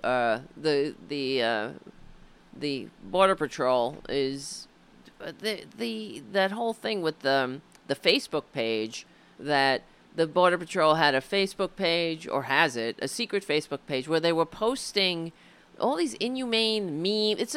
That's what they think is funny. You see, for years people would say, why doesn't, like for instance with the Daily Show, why don't conservatives have a funny show? Conservatives tried to make shows to compete with the Daily Show. They tried to make comedy shows on Fox News. They always bombed because they are the oppressor. It's not funny. You see, it's mean. It's not funny. It's like a model, like a toothpick thin model making fat jokes. Do you know what I mean? You look at her, you're like, you're a bitch. You're a dumb bitch. That's the same thing with why conservatism isn't funny, because they are evil. It's like it's only funny to Nazis and racists. To laugh at the underdog, to kick down at the oppressed.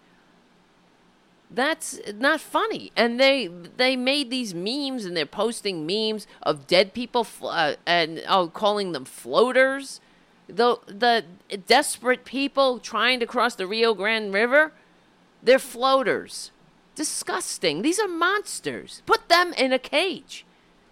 Put them in the fucking cage and see what they like. See how it feels. But no, they're too busy going to church, right? Praying to their fake Jesus, hating a gay. They're not making a cake. They're too busy not making a cake to give a shit. And this is the face we're showing to the world. Bring me your tired, you're poor, because I'm going to put them in a cage. You fucking monsters. So he was asked about the detention centers. And of course he had to say, it's my idea that they went there. Because, he's such a fucking genius. I know I'm cursing a lot, but I'm just pissed. But here, let me just play it. Touring detention centers, and that was my idea.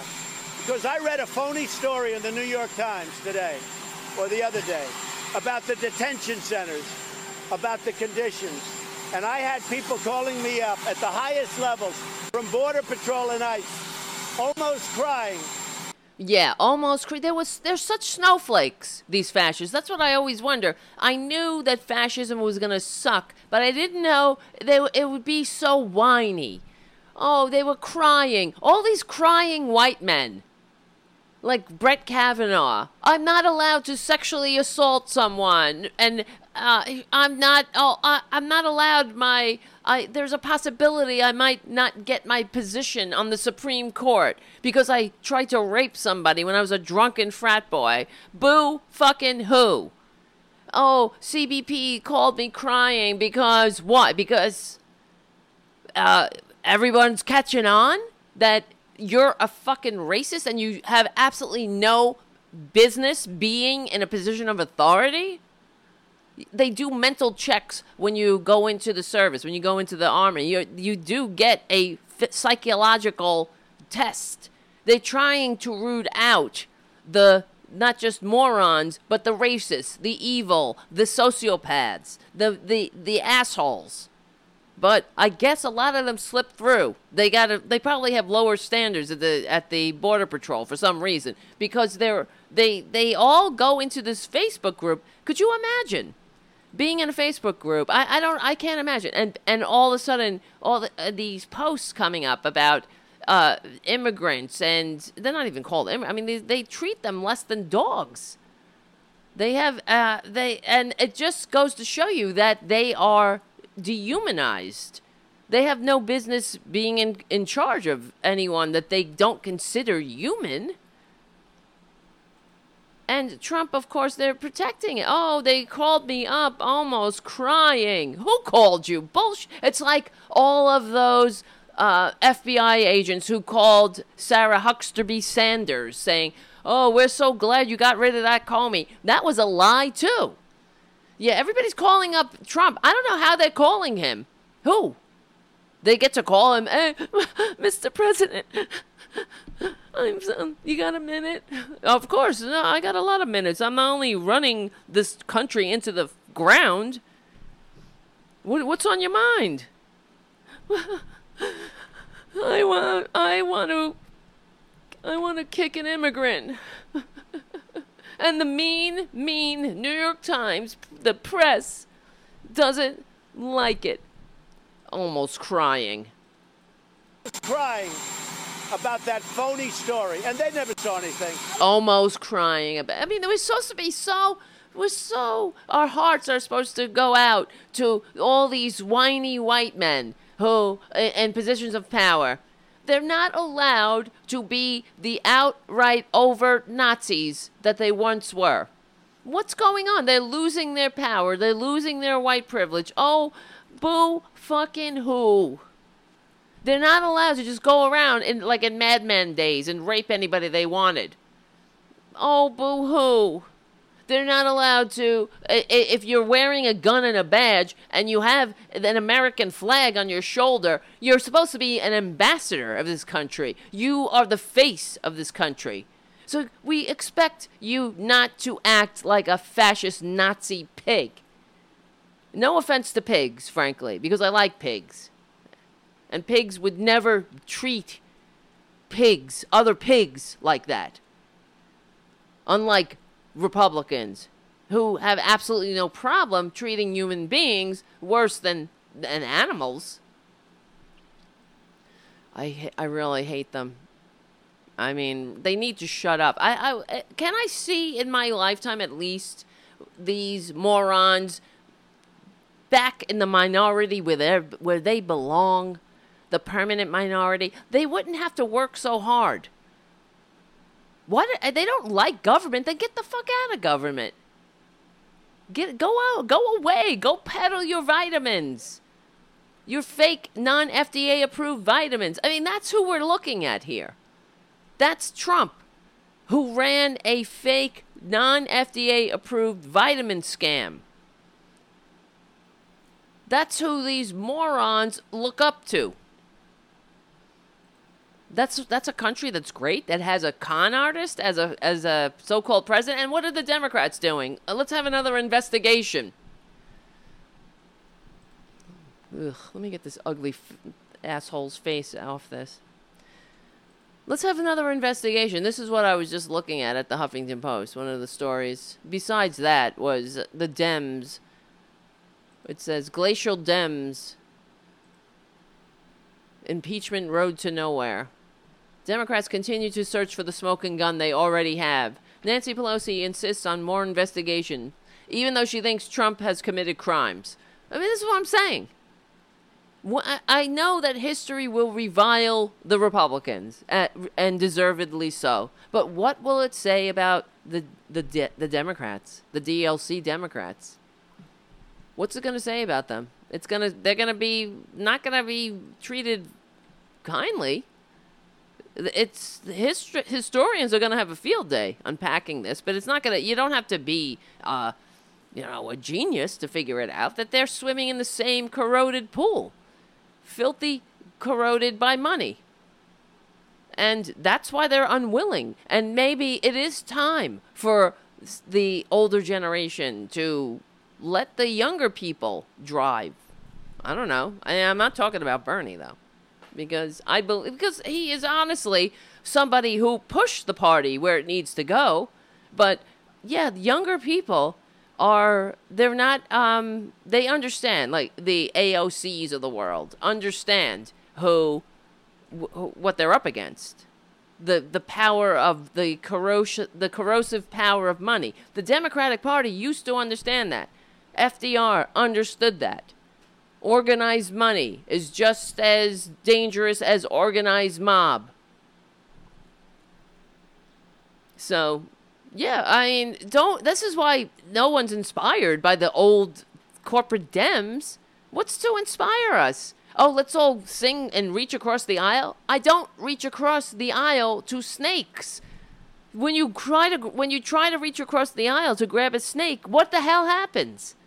You get bit. Why am I reaching across the aisle to somebody who is destroying the aisle, who's destroying the country, who received fewer votes, who does anything under their power, whatever power they have, to entrench power, to make it worse for everyone except themselves? That is a scumbag. You don't reach across an aisle to a scumbag. You fight a scumbag.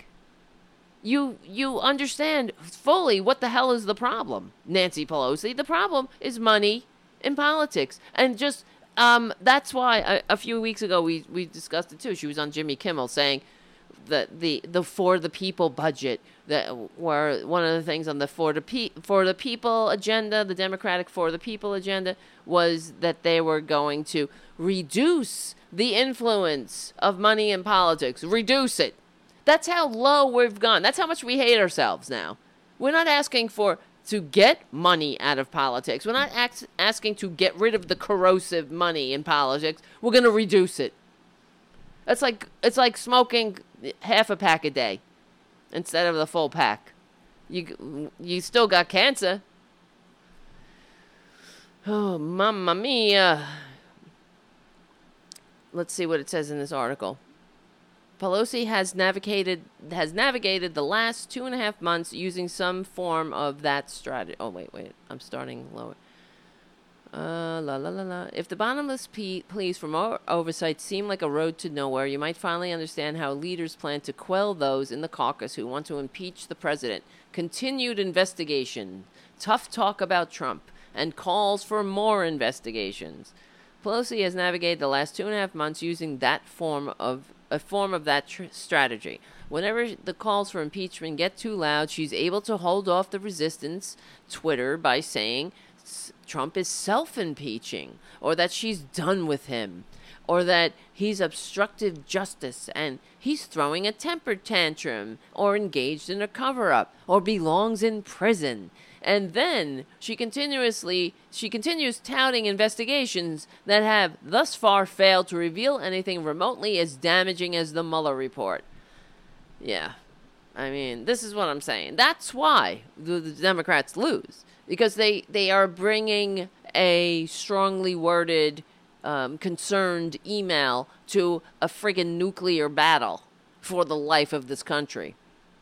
And, I mean, I don't think, some people think the Dems are irredeemable. I don't think that. I think what has to happen is we need to take over the Democratic Party. And it's not just about what I'm saying, younger people. How about the fresh progressive ideas? Those who believe in those ideas, regardless of what generation they're in, they're the ones that need to lead. The FDR Democrats, the ones who recognize what the problem is, that aren't like Joe Biden in a delusion saying, I can work with anybody. We don't want you to work with fascists. Because when you work with fascists, we're on the table.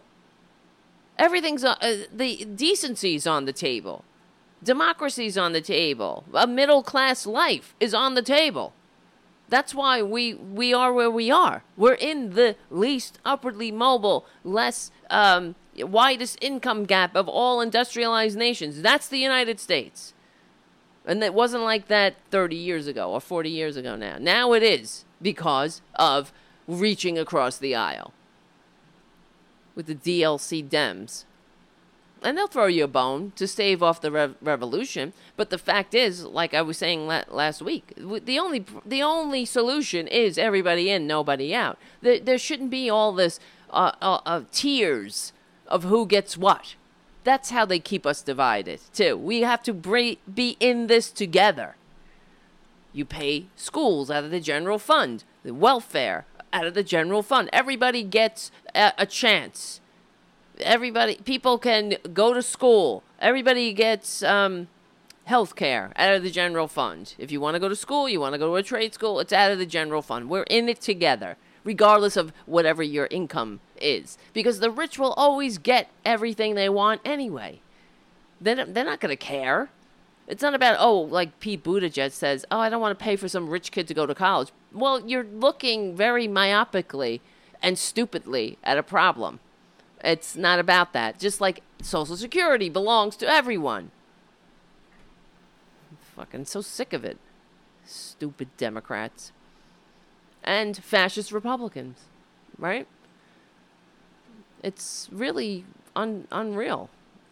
Is that a thing? Really unreal? But anyway, so Robert Reich wrote an article, I'm going to read it, called America's Real Divide Isn't Left versus Right, It's Democracy versus Oligarchy. This is from his blog from July 9th. I keep hearing that the Democratic Party has moved left and that some Democratic candidates may be too far left. But in this era of unprecedented concentrated wealth, let me start.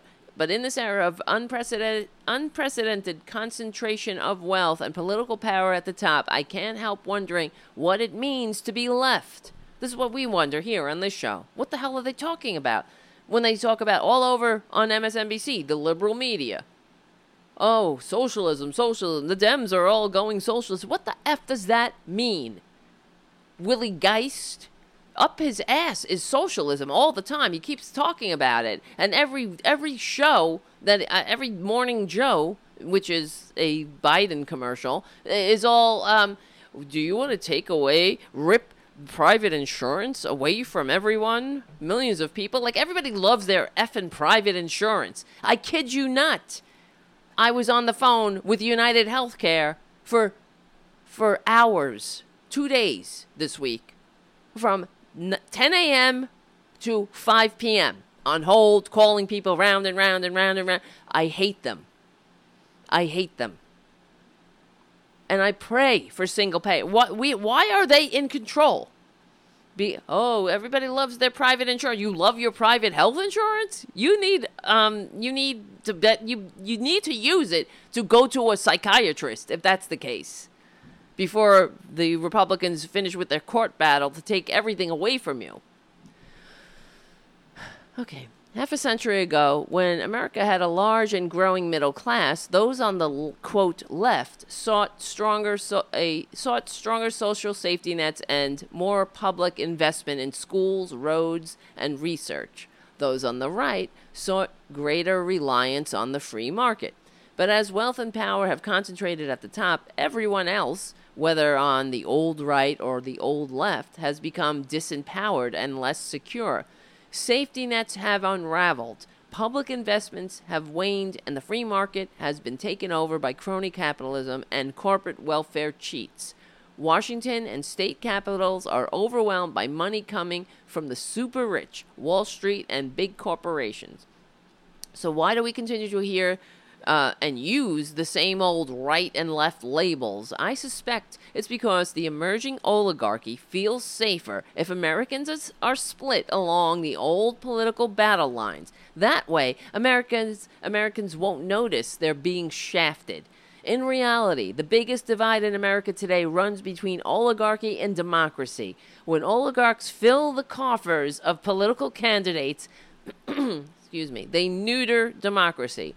The oligarchs know politicians won't bite the hand that feeds them, so as long as they control the money, they can be confident that there will be no meaningful response to stagnant pay, climate change, military bloat, or the soaring costs of health insurance, pharmaceuticals, college, and housing. I mean, hello.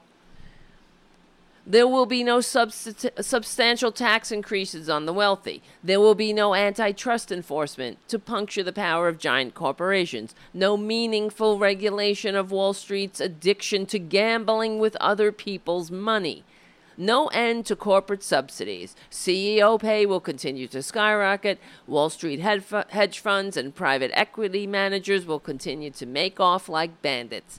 So long as the oligarchy divides Americans, split off people of color from the working class whites, stoke racial resentments, describe human beings as aliens, launch wars on crime and immigrants, stoke fears of communists and socialists, it doesn't have to worry that a majority will stop them from looting the nation.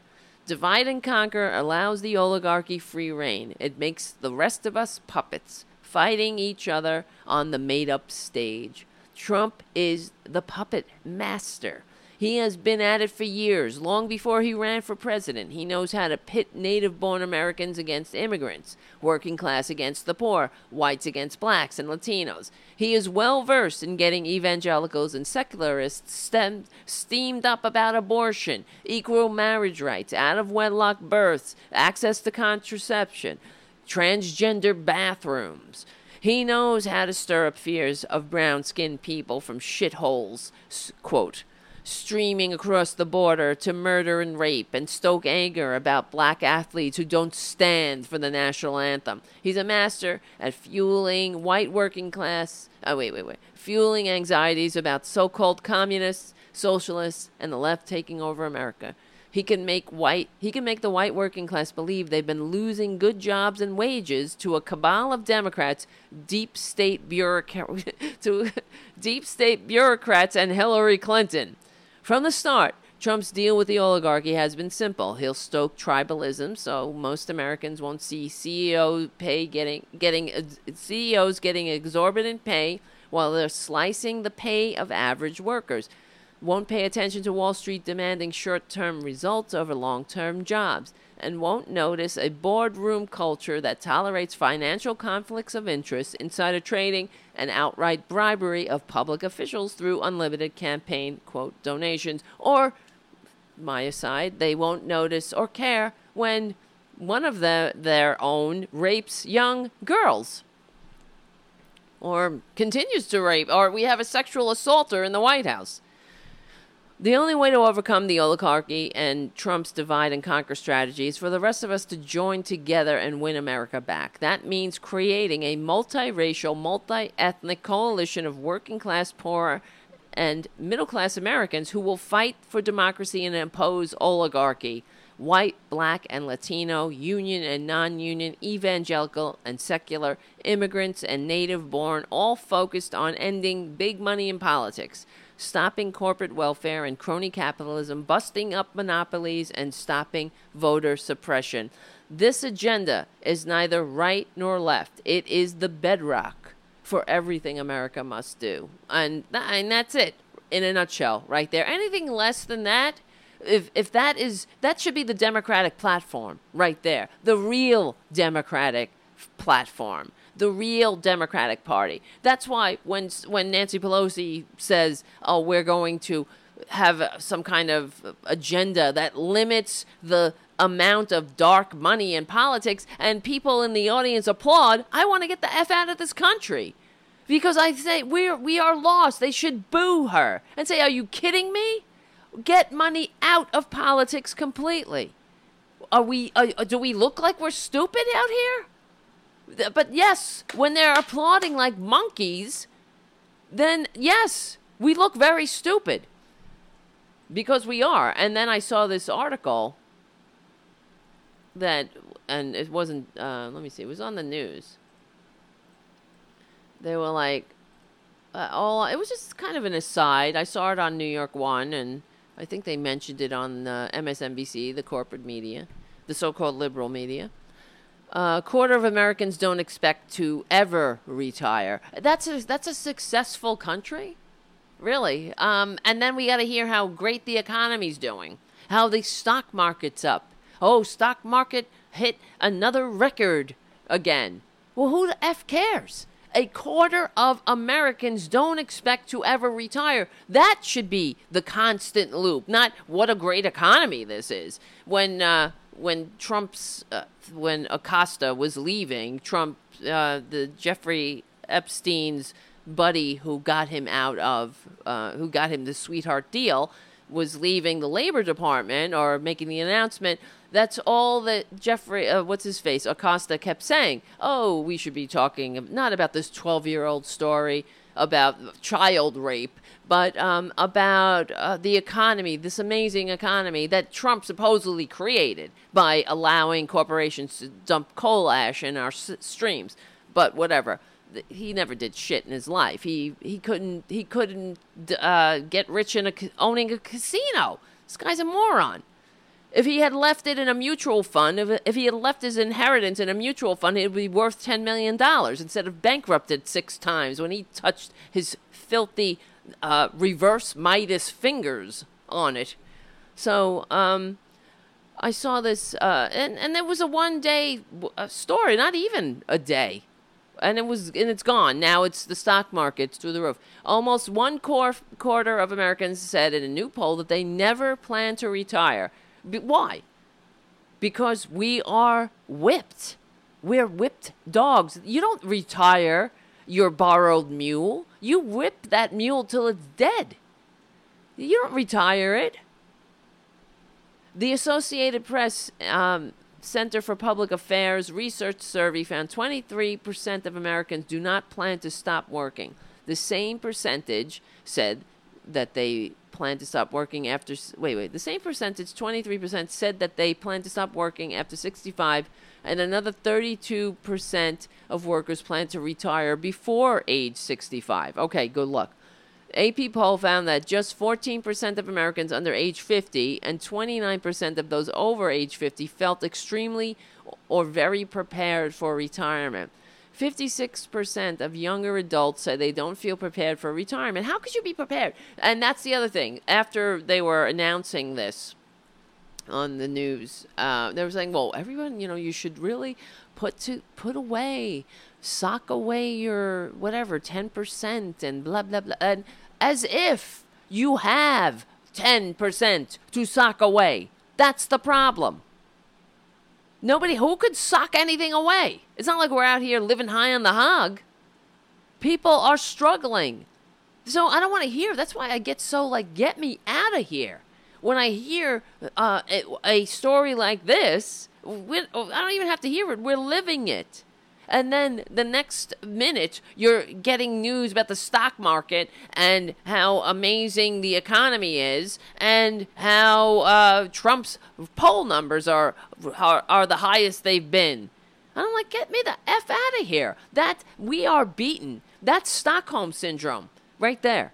If we think that that this is such a great economy when a quarter of Americans don't expect to retire, that was the American dream at one time.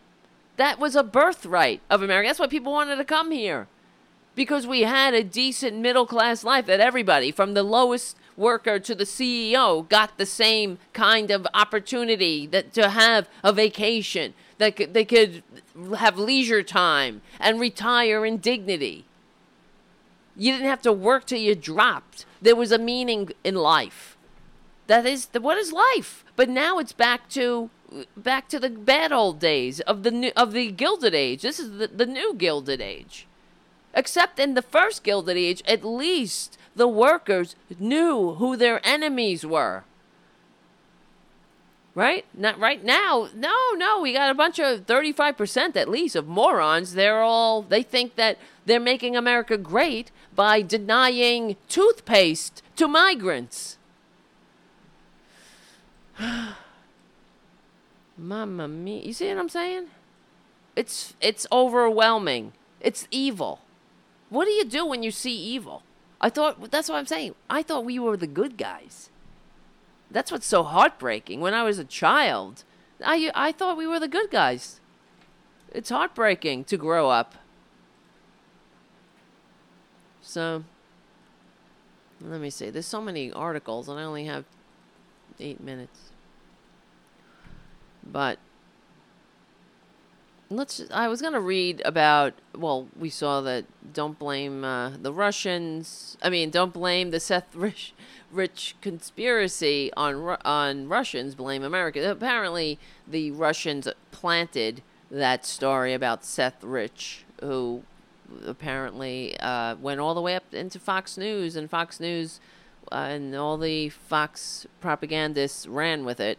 But the other thing I wanted to read, where is this? This is an article. This is from 2017, though, but it's about how Republican policies really suck.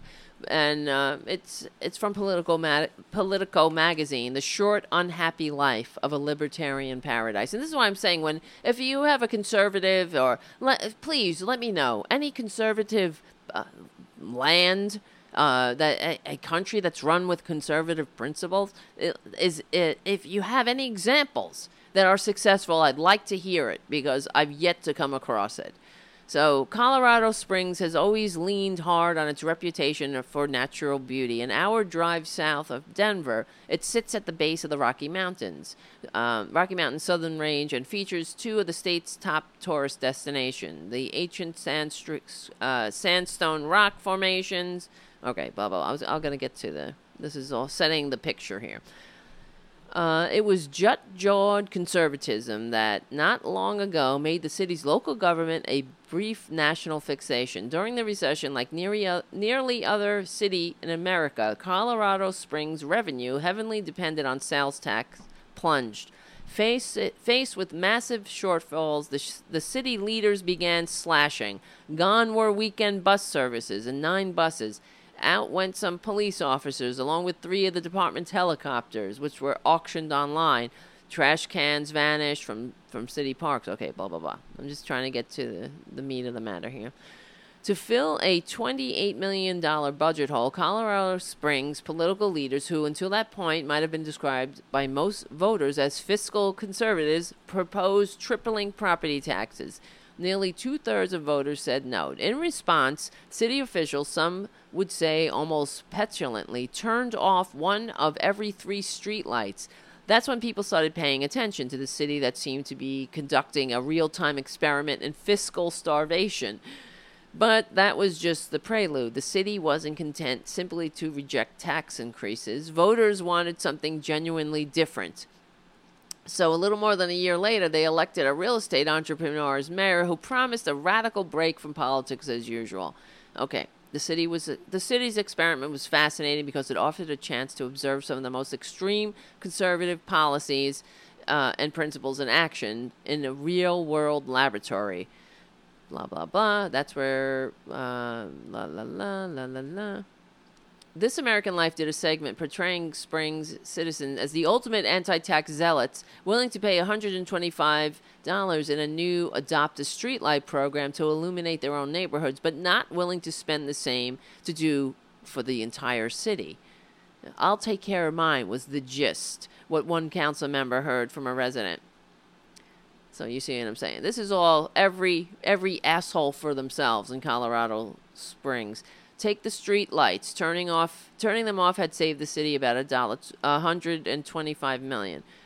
1.25 million. What had not made the national news story was that what had happened when those lights were off. Copper thieves, emboldened by the opportunity to work without fear of electrocution, had worked overtime scavenging the wire. Some of the city council learned and even dressed up as utility workers and pried open the boxes at the base of the streetlights in broad daylight.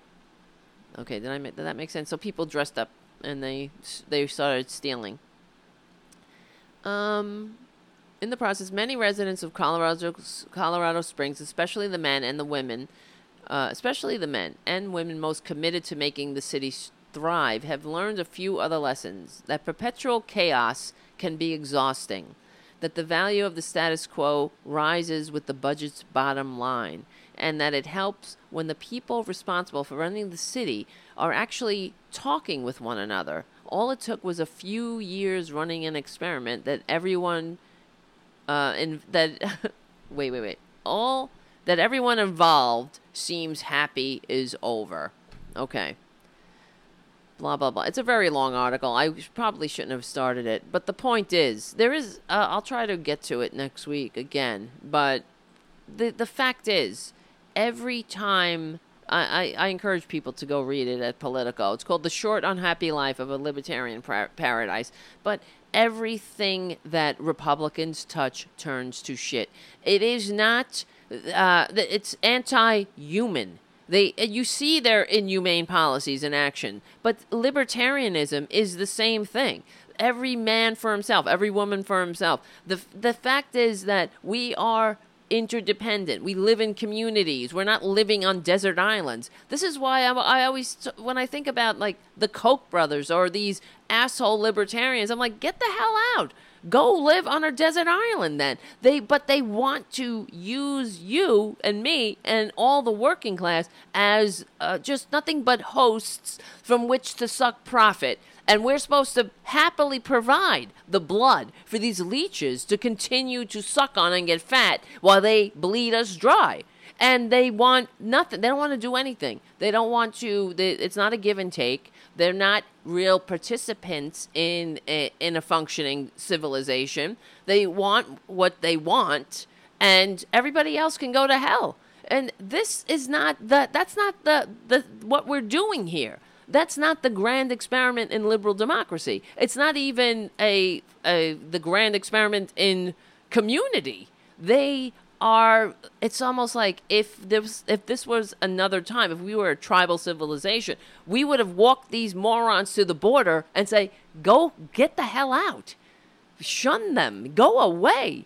Because they're not contributing anything but chaos and selfishness and division and lies, dividing us against each other. And that's why the hypocrisy is beyond draining. You know, what Lincoln said during the Civil War, a house divided amongst itself, against itself cannot stand. But that's what they're doing. These are not Republicans. They're fascists. They hate Lincoln. If Lincoln was around, he would not be a Republican in no way, shape, or form. So, okay, as Trump, I just thought of Trump's talking about Lincoln. Not everybody knows he's a Republican. Because what Trump thinks, because it's his world, we just live in it. What he knows, everybody else knows. So he didn't know that Lincoln was a Republican, so therefore we must not have known that either. Listen, guys. Yes, Paradu, the statement on the YouTube chat, say, get the fuck out of America. Conservatives, yes, I agree. Go away. Go on a desert island. Then you won't have government, no government at all, holding you down by your bootstraps. All right, everybody, it's almost time. I got 30 seconds. I want to thank you for bearing with me in my struggles, my bad moods, my good moods, my everything. I mean, it does mean a lot. I look forward to the show every week, and I hope I can get to do it more often. That would be good. And all right, I feel better. I'm not going to give up. Don't worry. Like I always say, we stick together, we win. And I don't want to be a hypocrite and say that and not, and then just take my stuff and go home, right? You know what I mean? So I'm in it, and we will meet here next week. My name is Tara Devlin. Please leave a review on YouTube. Tell your friends. I encourage everyone to become a patron. That helps too. And as I said, we need about 500 patrons, and then maybe we can do the show every day. That would be good. But we got a long way to go. All right, guys. My name is Tara Devlin. I will see you next week.